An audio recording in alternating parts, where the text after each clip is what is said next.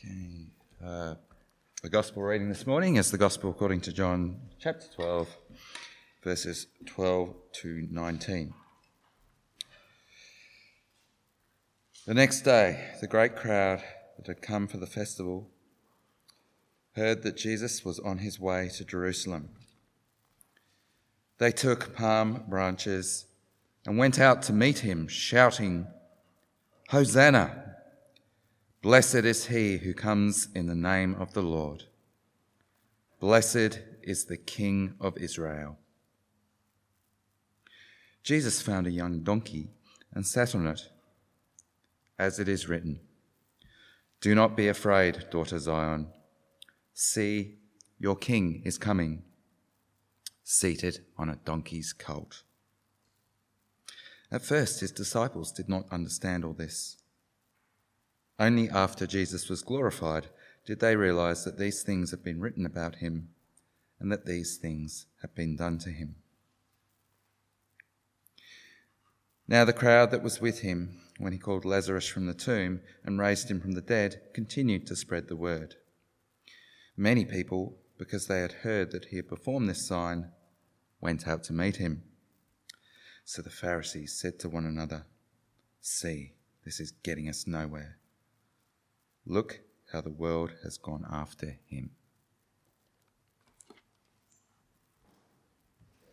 Thanks, Tim, for reading. My name's Henry. If we haven't met, it's great to see you all here on this Sunday morning. As we get started, let's pray. Heavenly Father, you are the God who speaks to us through your word.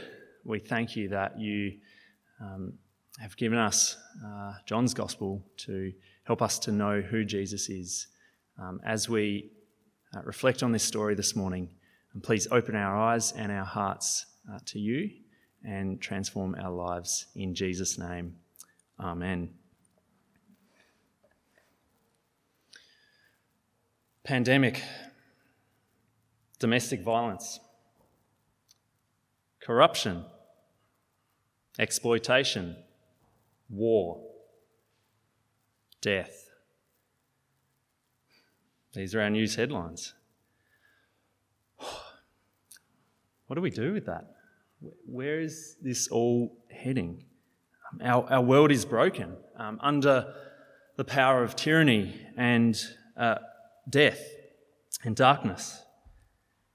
As we see human leaders throughout history and still today try to establish empires through unjust or violent means for self-serving purposes, today in John's Gospel, we're presented with a different leader, an unexpected king. We see firstly the need for a king. Secondly, we see the nature of the true king. And thirdly, how we can find ourselves in the new kingdom of this king. So the need for a king, seeing the nature of the true king, and how we find ourselves in the new kingdom. So firstly, the need for a king. Let's take ourselves back to first century Jerusalem, to the dusty road leading in to Jerusalem, where it's an absolute hive of activity. It's 5 days before the Passover festival, and swarms of Jewish people are descending on the capital of Israel, coming to attend and celebrate the Passover, where they remember how God saved their people from slavery in Egypt. And there's a character on the scene who's created quite a stir because he's done some amazing things. He's turned water into wine. He's fed thousands of people from a few loaves of bread. He's opened the eyes of a man who was born blind. And most recently, he's raised a man from the dead. And this has got the attention of the Jews. Who is it? Who is it? They want to know, because the Jews had been waiting for centuries for God to save them. He'd promised a Messiah, a king that he would send into the world to rescue his people from the oppression of the nations. Could this be him? Because the Jewish people, while they'd been in slavery, freed from slavery in Egypt, they were now under the oppressive yoke of the Roman Empire. And they were longing for liberation, for this king to come and overthrow the might of the Romans. The Jews need a king to save them, and all signs point to Jesus. So they rush out to meet him. Date palms are in abundant supply around Jerusalem, and so they grab some palm branches, a sign of victory and honour, and they wave them before him. They welcome Jesus as God's Messiah, the King of victory, using the words of an ancient victory song known today as Psalm 118. They cry out a Hebrew exclamation of praise, "Hosanna, save us, Lord! Blessed is he who comes in the name of the Lord." Psalm 118 presents an individual trusting in the Lord, who faces the hostility of the nations, those who are enemies. Yet this individual is delivered by God, by God's strength, and secures victory against his enemies. And following this victory, this individual is able to enter God's presence as one who is righteous. And he invites the whole company of people following him into God's presence with him, celebrating and sharing in the victory that comes from God's work of salvation. But this psalm looks beyond any king of Israel from the past, because no human king could truly fulfill this. It points forward to a greater one about whom every aspect of this psalm would be true. In the ultimate sense, it points to God's Messiah. As the cries of the people ring out with the words from this psalm, they recognize Jesus as that promised King of victory, the King they so desperately need. And just like the first century Jews living in a world of suffering and injustice, our world today is crying out for a king to save us. A king who will overthrow the nations and authorities that stand against God, those that live by the world's values of self-interest and self-advancement. We want someone, we need someone who will reign with peace, to put an end to violence and corruption, to rule with a different kind of authority that puts things in their rightful place.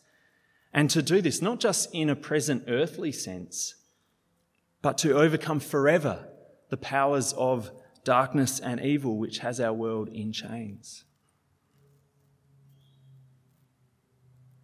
God's King has arrived, but how does he achieve this victory?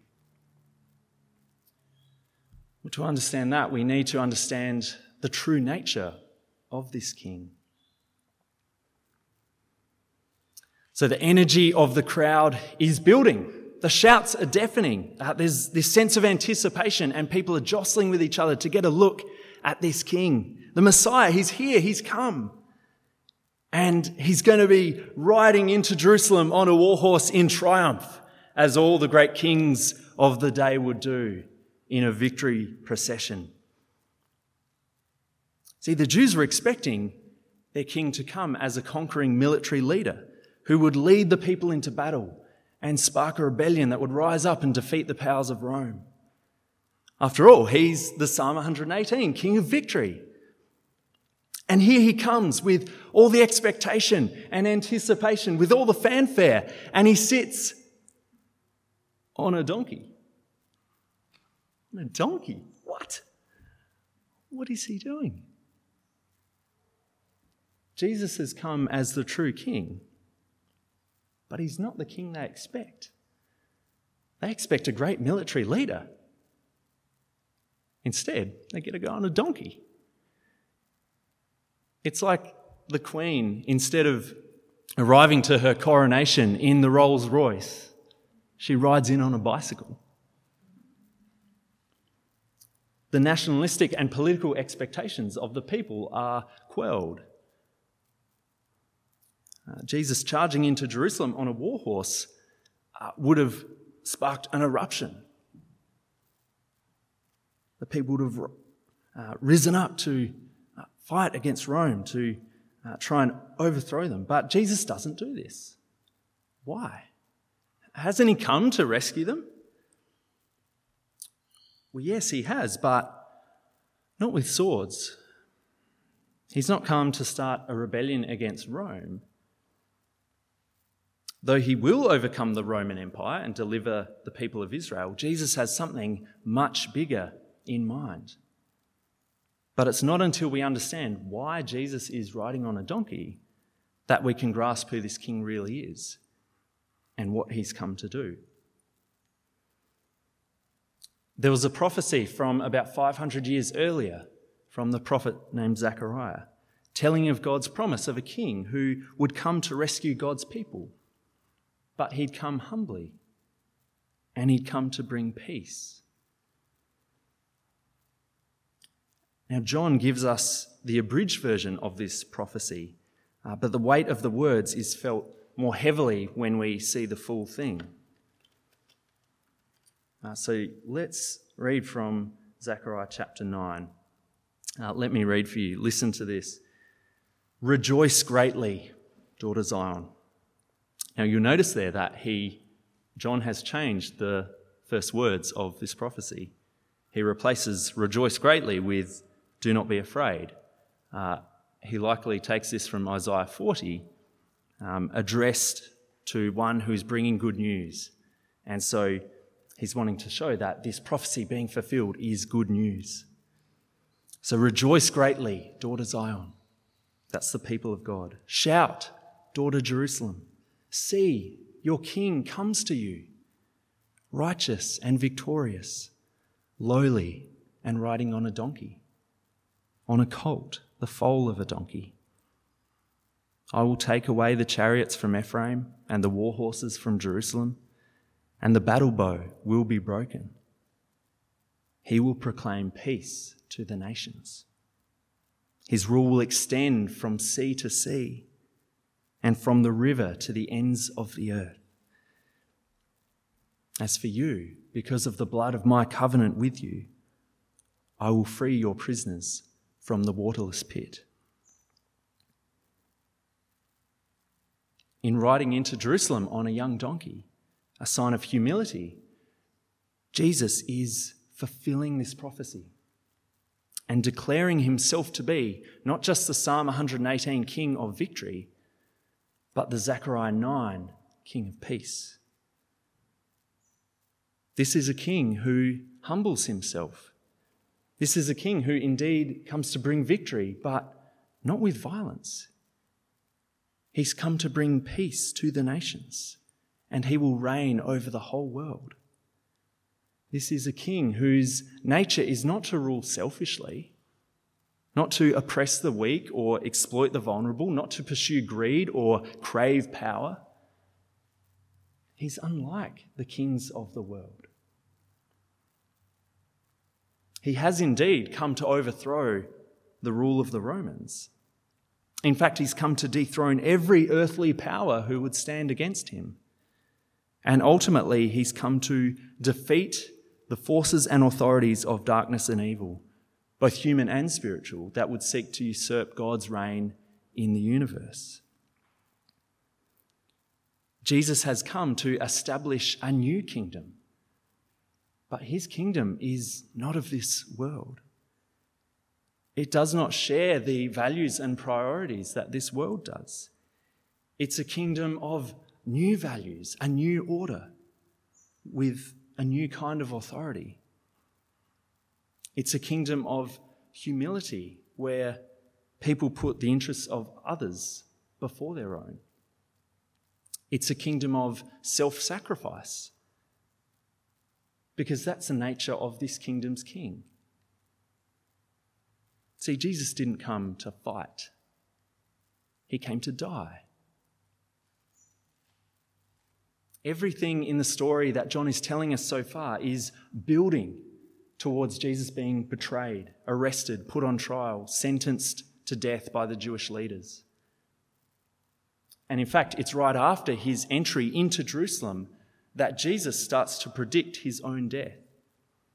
And several days later, he's executed at the hands of the Romans. Jesus is humiliated and seemingly defeated. But somehow, in this upside-down kingdom, this is his moment of victory. As his blood is shed, his blood of the new covenant, God's promise, Jesus takes on the powers of darkness and evil and endures their ultimate weapon, death. And the power of these rebel human empires and spiritual authorities are shown to be false because Jesus disarms them and defeats them as he dies on the cross and then rises victoriously from the dead, freeing the prisoners enslaved by them. While we still see these forces at work in our world today, we see evidence of evil, the spiritual forces of darkness. We see human leaders trying to build their own empires. But this is not forever, because one day Jesus will return when everyone and everything will recognize him as the King of the universe. Every human empire that is built in rebellion to God will be crushed. Every spiritual authority will be put in its rightful place and submit to him. So Jesus is the King of victory, the King of peace, who came and humbled himself to death before rising triumphantly to bring in a new kingdom where he reigns as the true King forever. So where are we in the picture? Let's think thirdly and finally about finding ourselves in the new kingdom. Jesus invites us into his kingdom. And if we're followers of this king, then we are called to live as members of this new kingdom. Citizens of Jesus' kingdom do three things. Firstly, they know what their king is like. The disciples, we're told, don't get it when they see Jesus riding in on a donkey. They needed to grasp the true nature of the king to understand what he'd come to do for them and for the whole world. Citizens of Jesus' kingdom trust him as the King of peace who rules over their lives and over the whole world. I think often we can forget what our king is like. As you see the chaos in the world around you or the uncertainty in your own life, do you turn to the King of victory and peace, resting in him, trusting in him? Or are you marked by worry, swayed by your circumstances? We need to cast our eyes on our King who comes to us, who comes to bring peace to the world and reorder our lives. He's a good and faithful King that we can trust. And as it says in Hebrews, we are receiving a kingdom that cannot be shaken. We have nothing to fear. Secondly, citizens of the new kingdom share the values of their king. So we're no longer bound or controlled by the values and priorities and demands of the kingdom of this world. We are to assume the priorities of Jesus.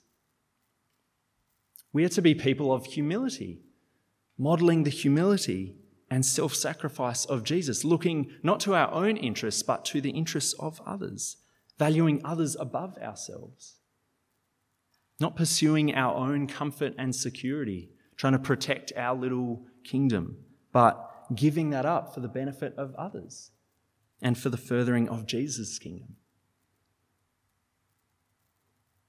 Now, we had the state election yesterday. Hopefully you got a democracy sausage. You didn't have to wait too long in the line. But I wonder, why did you vote the way you did? Not who did you vote for, but the reasons why. Was it for your own interests, or was it to help others? And we have the federal election coming up. As you go to the polling booth, who will you be thinking about? Will you be guided by the values of this world, what will achieve your comfort, your security? Or will you reflect the values and priorities of Jesus, humbling yourself, considering the values of others above your own, particularly of those who don't have a voice, the marginalised, the sick, the vulnerable, the refugee?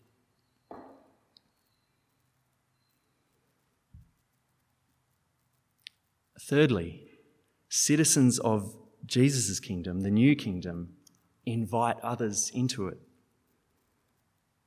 Of the crowds there that lined that road into Jerusalem that day, there were three groups of people who respond differently to Jesus. There were the Pharisees who opposed him.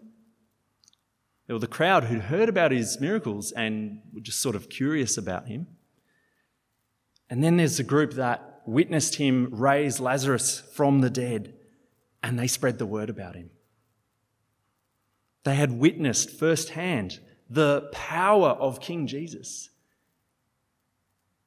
the resurrection power that upends the authority of death and brings in a new order, one of life.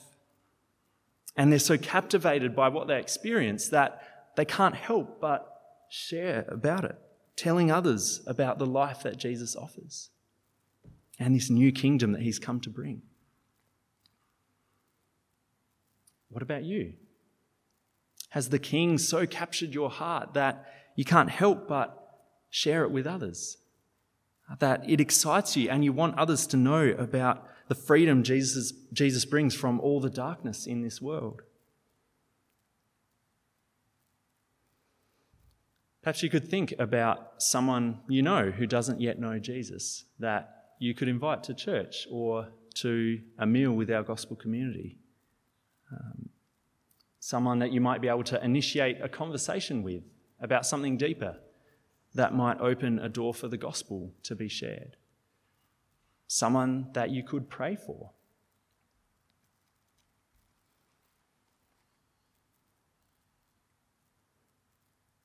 The world is crying out for a true king, and he's come in Jesus. He's the King of victory. He's the King of peace, who's come in humility, humbling himself, laying down his interests for the sake of others. He's come to save the world, enduring death, but rising up victoriously in triumph to defeat the powers of darkness and death.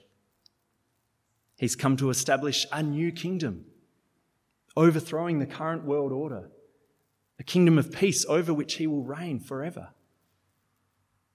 And we are now members of this kingdom, rescued by our King Jesus, who transforms our hearts so that we can live for him, that in humility we consider others better than ourselves.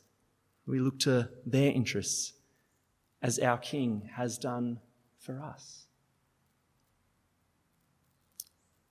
As it is described in Philippians 2, this King of humility, Jesus, that though being in very nature God, he did not consider equality with God something to be used to his own advantage, but rather he gave himself up, taking the very nature of a servant, being made in human likeness. And being found in appearance as a man, he humbled himself and became obedient to death, even death on a cross.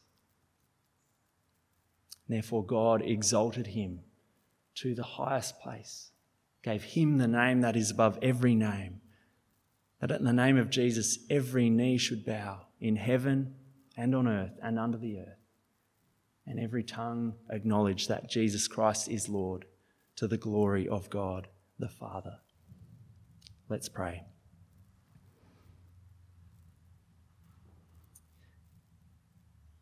Heavenly Father, we exalt King Jesus this morning. We praise you that out of your great love you have sent him as the King of victory and the King of peace into the world. Father, our world is crying out for this King to save us. Thank you that he's come to defeat the powers of darkness, that he comes humbly, laying down his life and rising victoriously, triumphantly, to bring in a new kingdom. We praise you for that, and we pray that this would capture our hearts, that we would know that we are members of this new kingdom, and that we would hear Jesus' call. Please show us what it means to live as citizens of Jesus' kingdom, where we live in humility, seeking the interests of others, where we rest in you, trusting you in your peace, where we invite others into it so that more and more people can be freed and enjoy your kingdom. We pray this all for your glory in Jesus' name. Amen.